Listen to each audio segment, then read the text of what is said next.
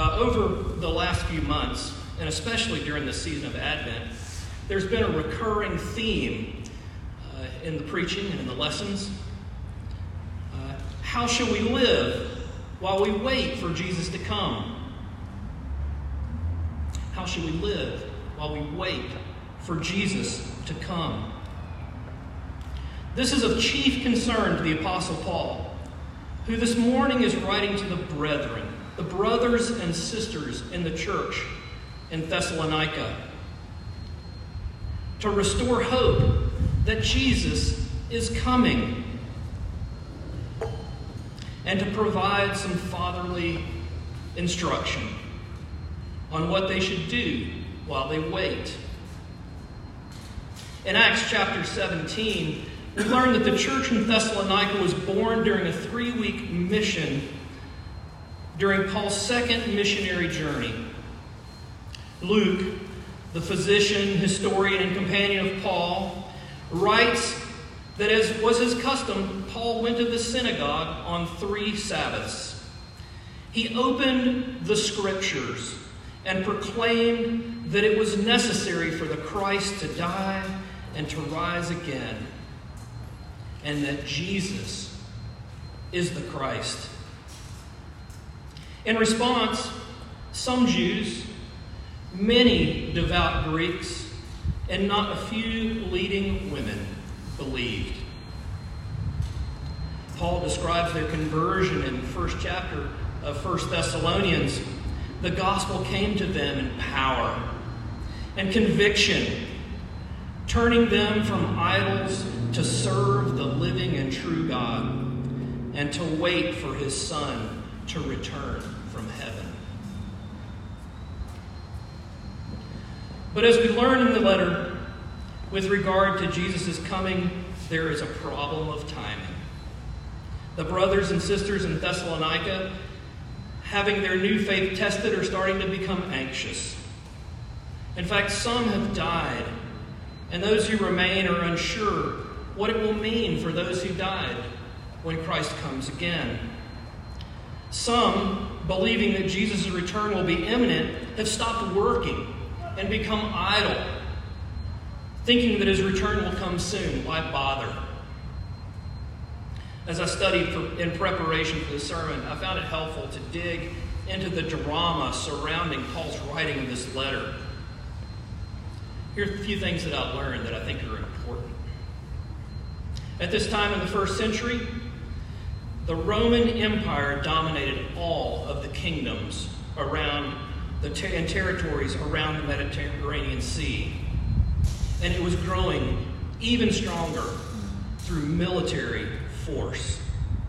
Caesar Augustus, the adopted son of Julius Caesar, had transformed the Roman Republic into an empire, stabilizing the government, transferring political power from the Roman Senate to himself as a dictator. In the center of Rome, Marcus Agrippa, a close supporter of Augustus, built a temple called the Pantheon.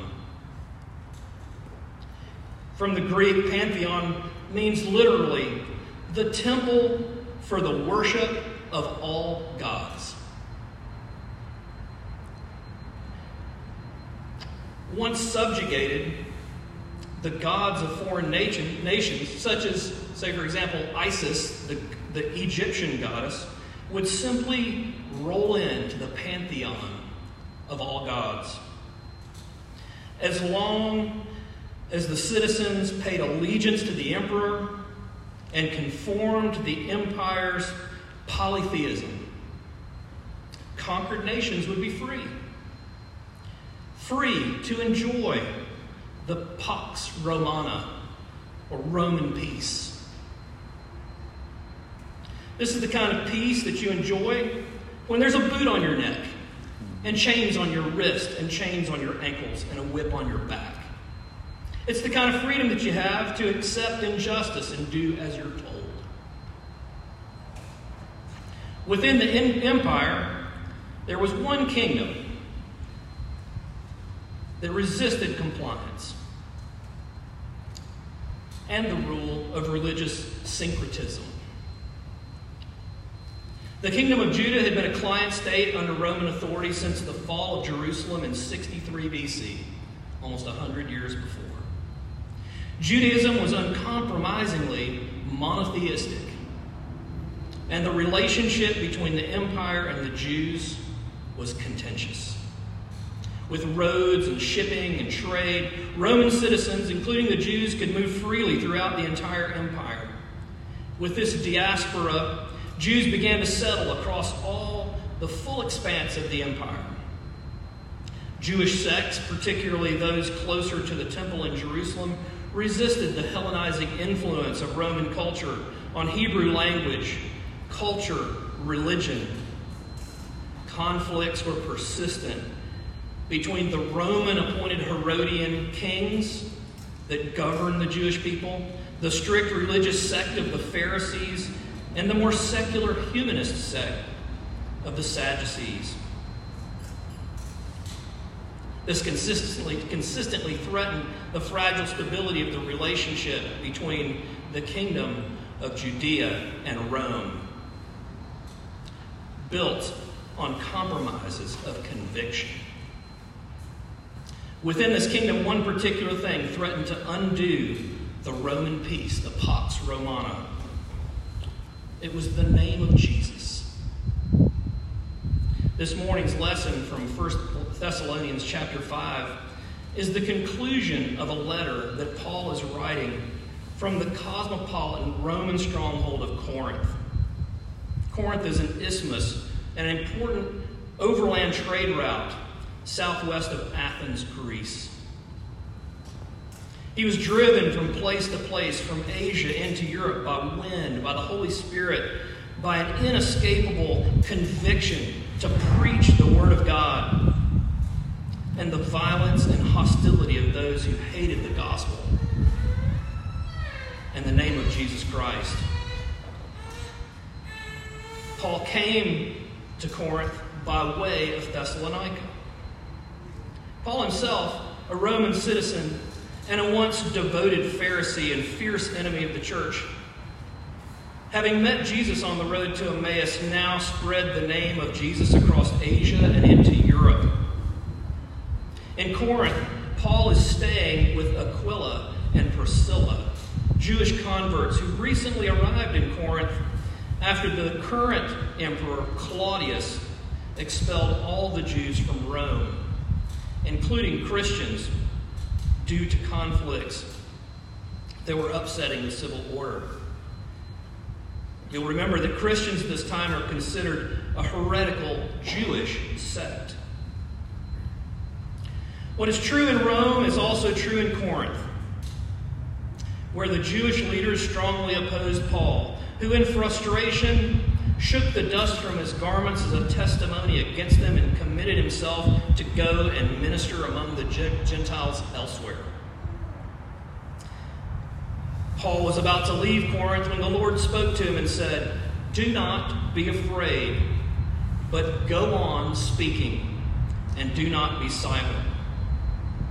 After which, Paul remained in Corinth for 18 months, devoting himself to the Word of God. Months before in Thessalonica, some men and leading women and devout Gentiles received the Word of God and came to faith. Luke tells us in Acts that some Jews became jealous and formed a mob and attacked the house of Jason, who was hosting Paul and Silas while they were there. Not finding Paul and Silas, they drugged Jason and some of the brothers who had believed before the city officials, saying, "These men have turned the world upside down. They are acting against the decrees of Caesar and saying there is another king, Jesus." In other words, they're breaking the rule of conformity. They're breaking the Pax Romana. For their safety, the Thessalonian brothers sent Paul and Silas to Berea. But some of the Jews that had opposed them in Thessalonica pursued them there and stirred up the crowds against them. In response, the brothers then sent Paul on to Athens. Here, breaking from Timothy and Silas in Berea, Paul sent Timothy, who he calls our brother and co-worker in the gospel of Jesus Christ, back to Thessalonica to establish and exhort them in the word, in their faith, fearing that the tempter had turned them away from Christ before Paul proceeded on to Athens and then to Corinth. Since then, Paul has desperately wanted to return to Thessalonica, some 360 miles north, in what was then part of Macedonia and now is part of northeastern Greece. But he could not go. Scripture says, because Satan prevented him. I say all this to give you a sense of who is speaking, who he's speaking to, and the circumstances leading up to the last conclusion of the letter, which is our text. Can you sense the intense pressure that they were under? How can we even empathize with what they were going through? Today, living in Charlotte, you can put a sign in your yard, have a cross around your neck, have a WWJD bracelet on your wrist, a sign of the fish tattoo on your ankle, a Jesus Saves bumper sticker on your car, drive to church without a care, singing, "I'm desperate for you," at the top of your lungs, the windows rolled down. Back then, the church was constantly under attack. Christians were always in danger, always on the run, always hiding, always spreading the word of God. The church refusing to compromise, refusing to abandon God's word to them. The church was growing, and Christians were moving all around, spreading the word of God. They were truly desperate in ways that only in our darkest moments can we approach comprehension.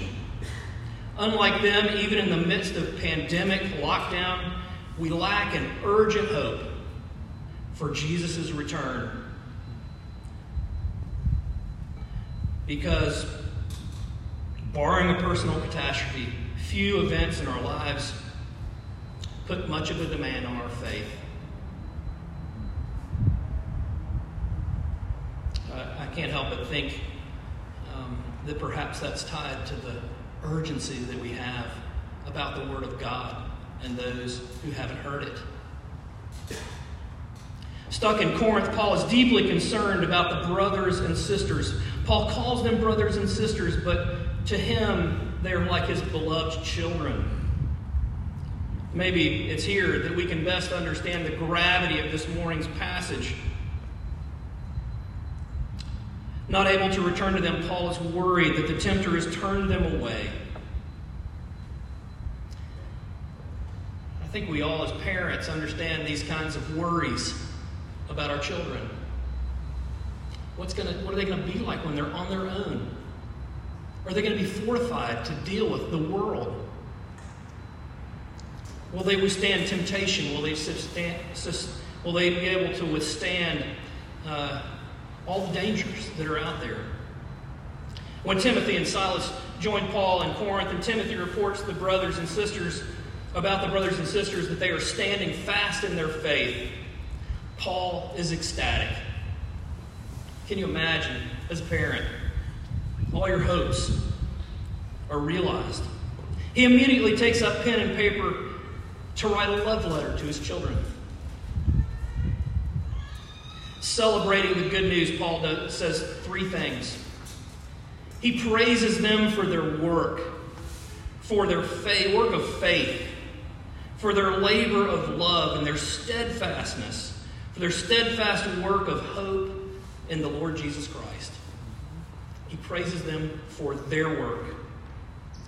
Paul then revels in how he and Silas and Timothy worked day and night among them, proclaiming the gospel, bringing God's word to them, like a father raising a child. admonishing them, exhorting them, teaching them, encouraging them, and charging them to walk in a manner worthy of God.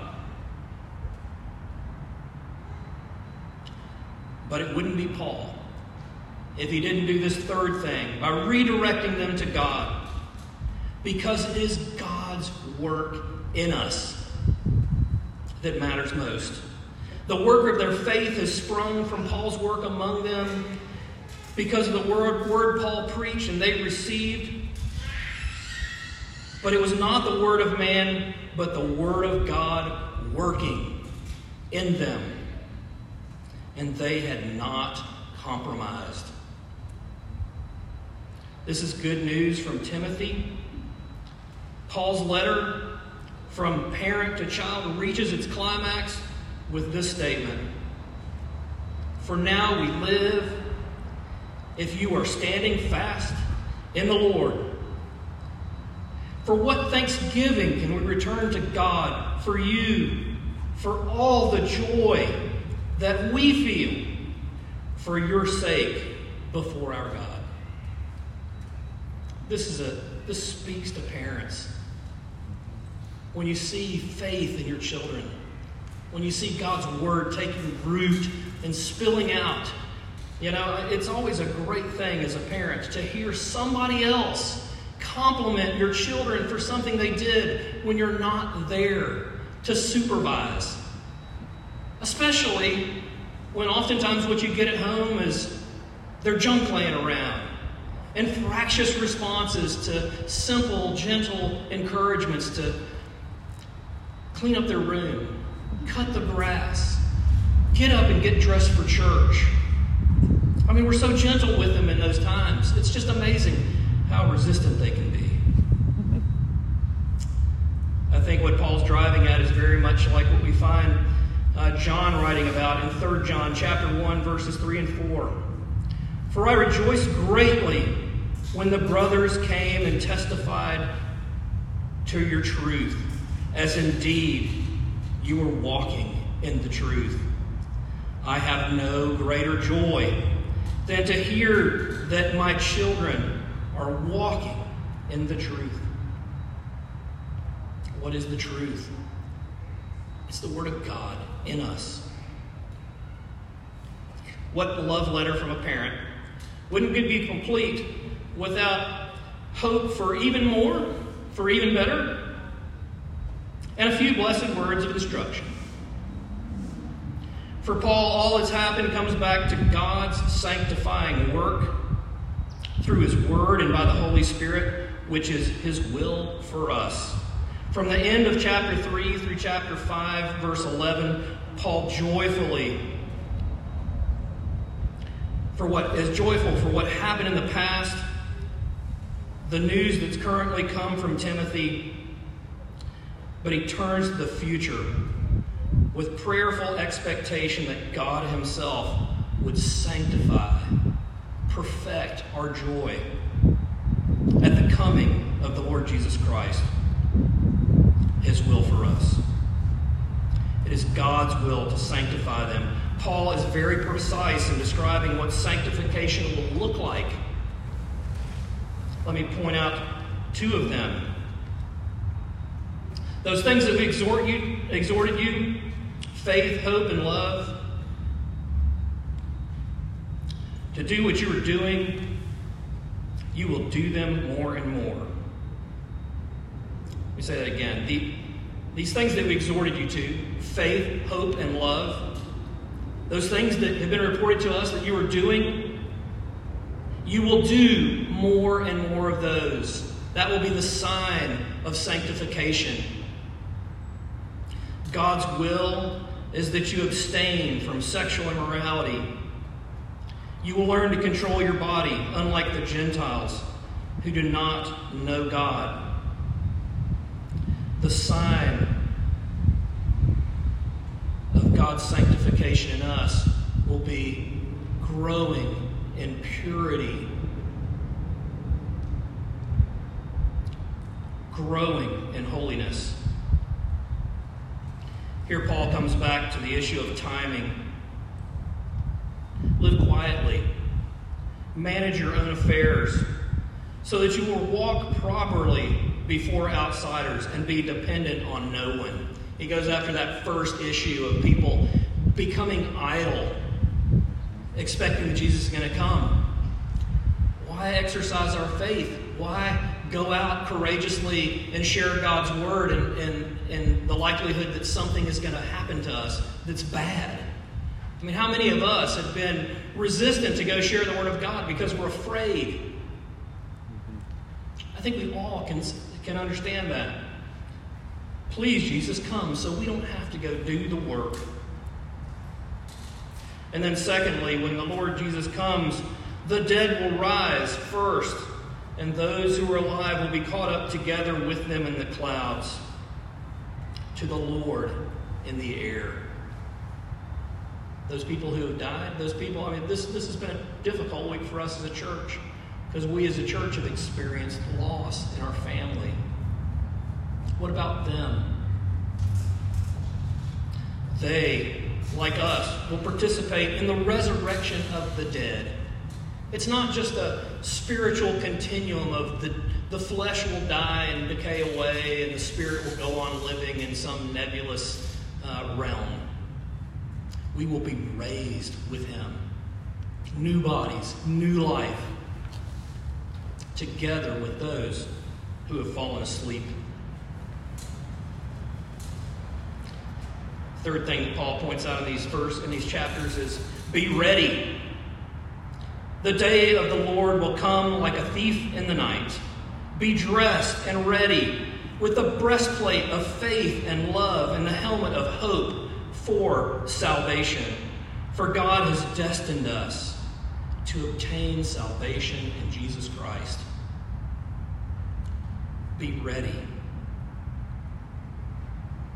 At this point, you may be wondering when I'm actually going to talk about 1 Thessalonians chapter 5, verses 12 to 28. And nervous that if this is the introduction, we may be here for a while.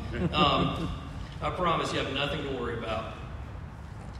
Entering into 1 Thessalonians chapter 5, verse 12 through 15, Paul summarizes what he's already said. So I want to come back to it. We ask you, brothers, to respect those who labor among you and are over you in the Lord and admonish you, and to esteem them very highly in love because of their work. Be at peace among yourselves. And we urge you, brothers, admonish the idle, encourage the faint-hearted, help the weak, be patient with them all. See that no one repays evil for evil, but always seek to do good to one another and to everyone. What Paul celebrated before, he recapitulates here. Those things from the positive report for which more and more is to be added. He wants to remind them. You know, the truth of the matter is, it's not learning all the things that we should do or knowing new revelations about things that we should do. It's being reminded. It's being encouraged. It's being reinforced in the Word of God so that we might be grown up in the Spirit of God to go and do. That our faith might grow. That our knowledge might grow. Our wisdom would grow. That we might grow in favor with God and with man. Paul focuses on those things pertaining to the outward life of brothers and sisters in Christ as we labor together while we wait. Paul and Silas and Timothy labored with them, among them, side by side, teaching, preaching, exhorting, admonishing to their salvation. He writes in chapter 2, verse 19, "For what is our hope or joy or crown of boasting before the Lord Jesus at his coming? Is it not you? For you are our glory and our joy." Those who are called to labor among us and to lead do the hard work of pouring themselves out day after day to instruct us by the Word of God and to kindle faith into a flame. I cannot help but say that a great part of the work of this congregation is to respect, esteem, and to love our pastor well. He's been called to a work alongside us and among us that is hard work. For him to succeed and for us to succeed, we must love him better than well. Paul takes care to encourage the brothers and sisters, and indeed us, in this regard. We succeed when our pastor succeeds. He succeeds when we encourage and care. This means shouldering the burden of the work, working together, encouraging each other in the gospel, encouraging our life together in faith, loving each other, being at peace with each other. If someone were to describe this body, would that be true of us? It can be. It should be. God is sanctifying us. He's called us. It is his will that we move in that direction. As it says in Hebrews, let us consider how to stir up one another to love and good works, not neglecting to meet together, as is the habit of some, but encouraging each other. And all the more as you see the day drawing near. This is an eschatological exhortation to boundless compassion, not to some, but to all. Not just to those we know and like, not just to those who are most like us, but strangers, those who are struggling, those who are faint-hearted, those who are weak, even those who trespass against us. We're to respond to them with respect, pursuing peace, admonishing, encouraging, being patient, and seeking to do good. Next, Paul turns in verses 16 to 22 from our outward living and outward sanctification to our inward living and inward sanctification. Paul exhorts the brothers and sisters and us to focus on the inward life and our relationship with God. Rejoice always. Pray without ceasing. Give thanks in all circumstances, for this is the will of God in Christ Jesus for you. God's will is our sanctification. God's will is our joy, our prayer, our thanks, which are marks of that sanctification on our inward life. Do not quench the Spirit. Do not despise prophecies, but test everything and hold fast to what is good. Abstain from every form of evil.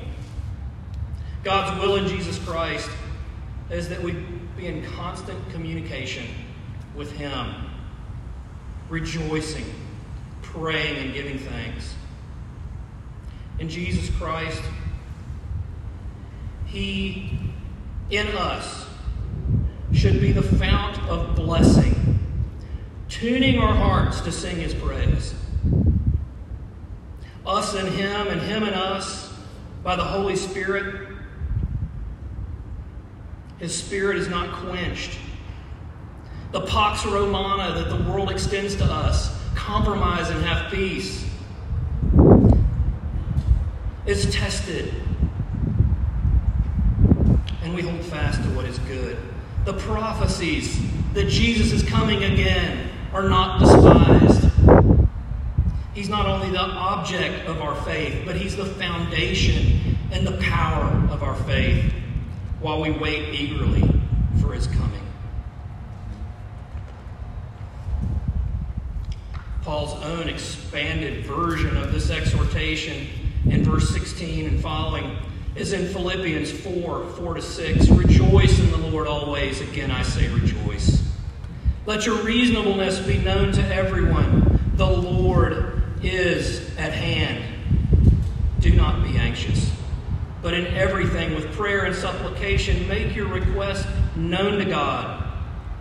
And the peace that passes understanding will guard your hearts and minds in Christ Jesus. Similar to verses 19 to 22, Paul gives us 2 Corinthians 10, 3-6.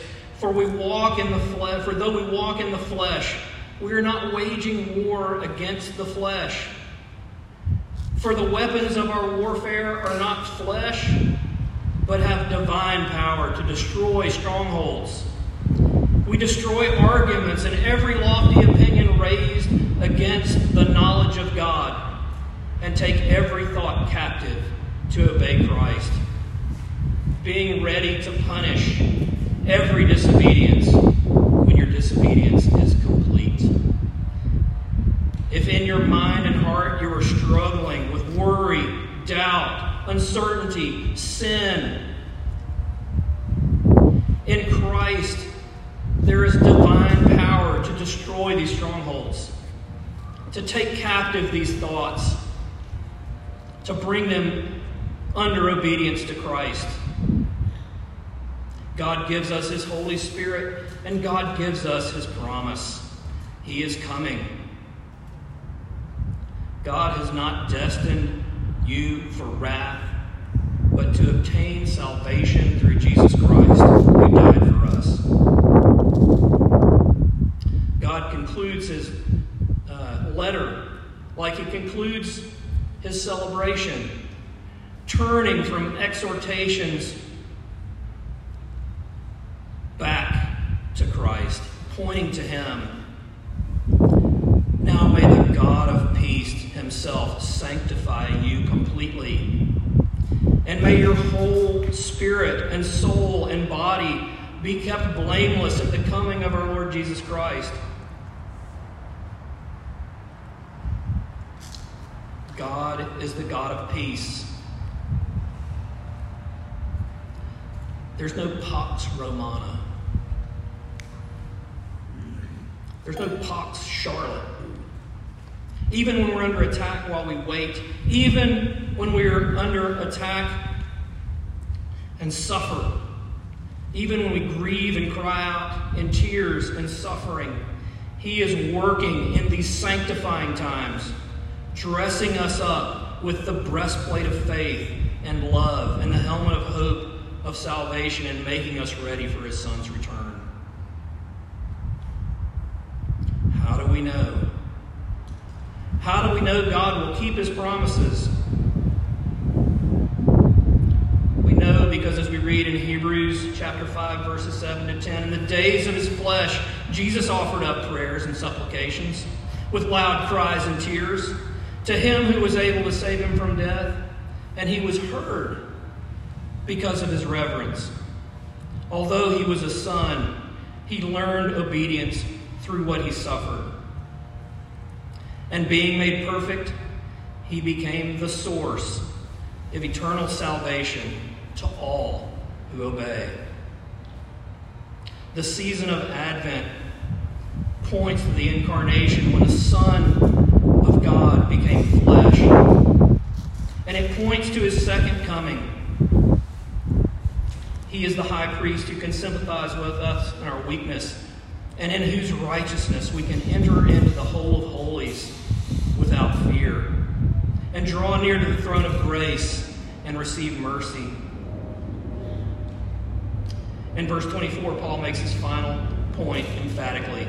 He who calls you is faithful. He will surely do it. He does not leave us on our own.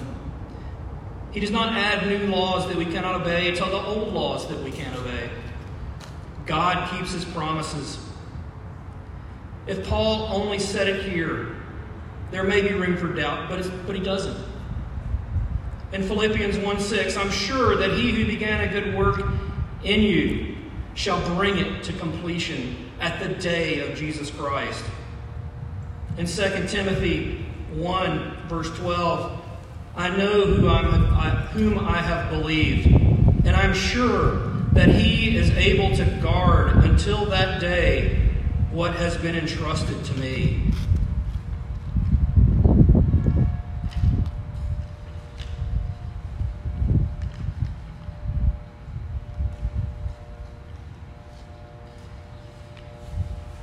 First Corinthians chapter 1, verse 8 till 9.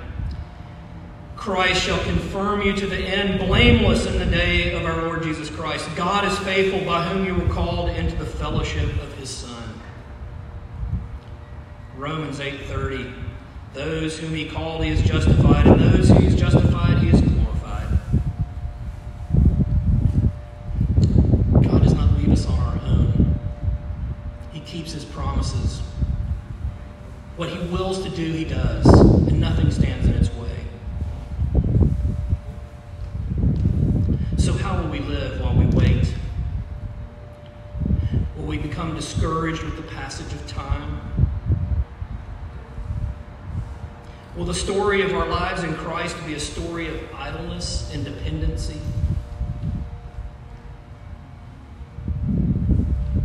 Will we pursue a pax romana, peace with the world? Will we compromise God's word, compromise the gospel, compromise our faith that he is the only way to salvation? The only way. There's no other way. There are other religions, but there are no other ways to salvation. The Father is sanctifying us. It's in us. He's sanctifying us through the circumstances of our lives while we wait. What will our waiting look like? Will it look like the faith, hope, and love growing more and more as we press in closer to Christ and go out further into the world with the gospel, clinging tightly to him and led by the Holy Spirit to do the work we've been called to do outwardly, and the sanctifying work that we're called to do inwardly as we grow in prayer and thanksgiving and rejoicing? He who has called you is faithful. He will surely do it. Let me end this way.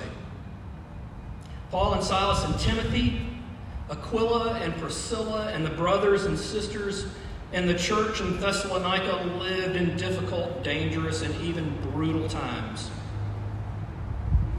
I think everybody knows enough Roman history to know that after Claudius, the emperor right now, comes Nero. And the persecutions of Christians intensified, and the church grows all the more. If you go to Rome today, most of what you see are relics. Just a shadow of the once mighty empire.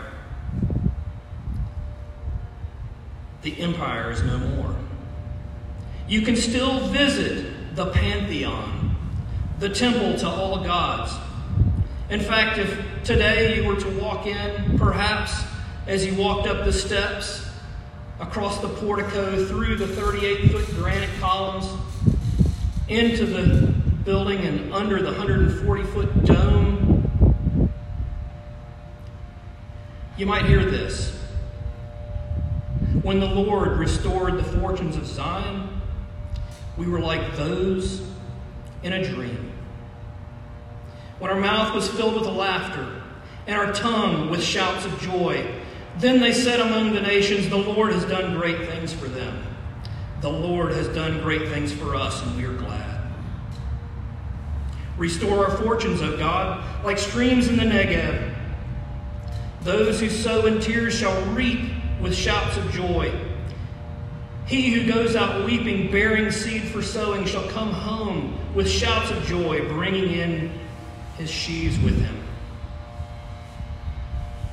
In the Pantheon today, we might hear Psalm 126 on the third Sunday of Advent, because it's now a church. It has been since the fall of the Roman Empire, in continuous service until today. They lived eagerly making ready for Christ's return. They continued to sow the word of God as they had received it. The seed took root and began to grow. First the blade, then the ear, then the full grain in the ear. The field is ripe for harvest. Let us make ready. Let us carry out our seed for sowing. Let's sow the gospel. Let's sow it everywhere. Let's sow it in East Charlotte. Let's sow it in North Charlotte, Uptown, South Charlotte, West Charlotte, South Carolina. Let's stir one another up to love and good works. Let us be patient with one another. Let's encourage our pastor. Let's bear our seeds of the gospel of Jesus Christ out into the field and start sowing. We may go out weeping. We may go out fearful. We may go out faint-hearted. But we will come home with Christ with shouts of joy, bringing in the sheaves.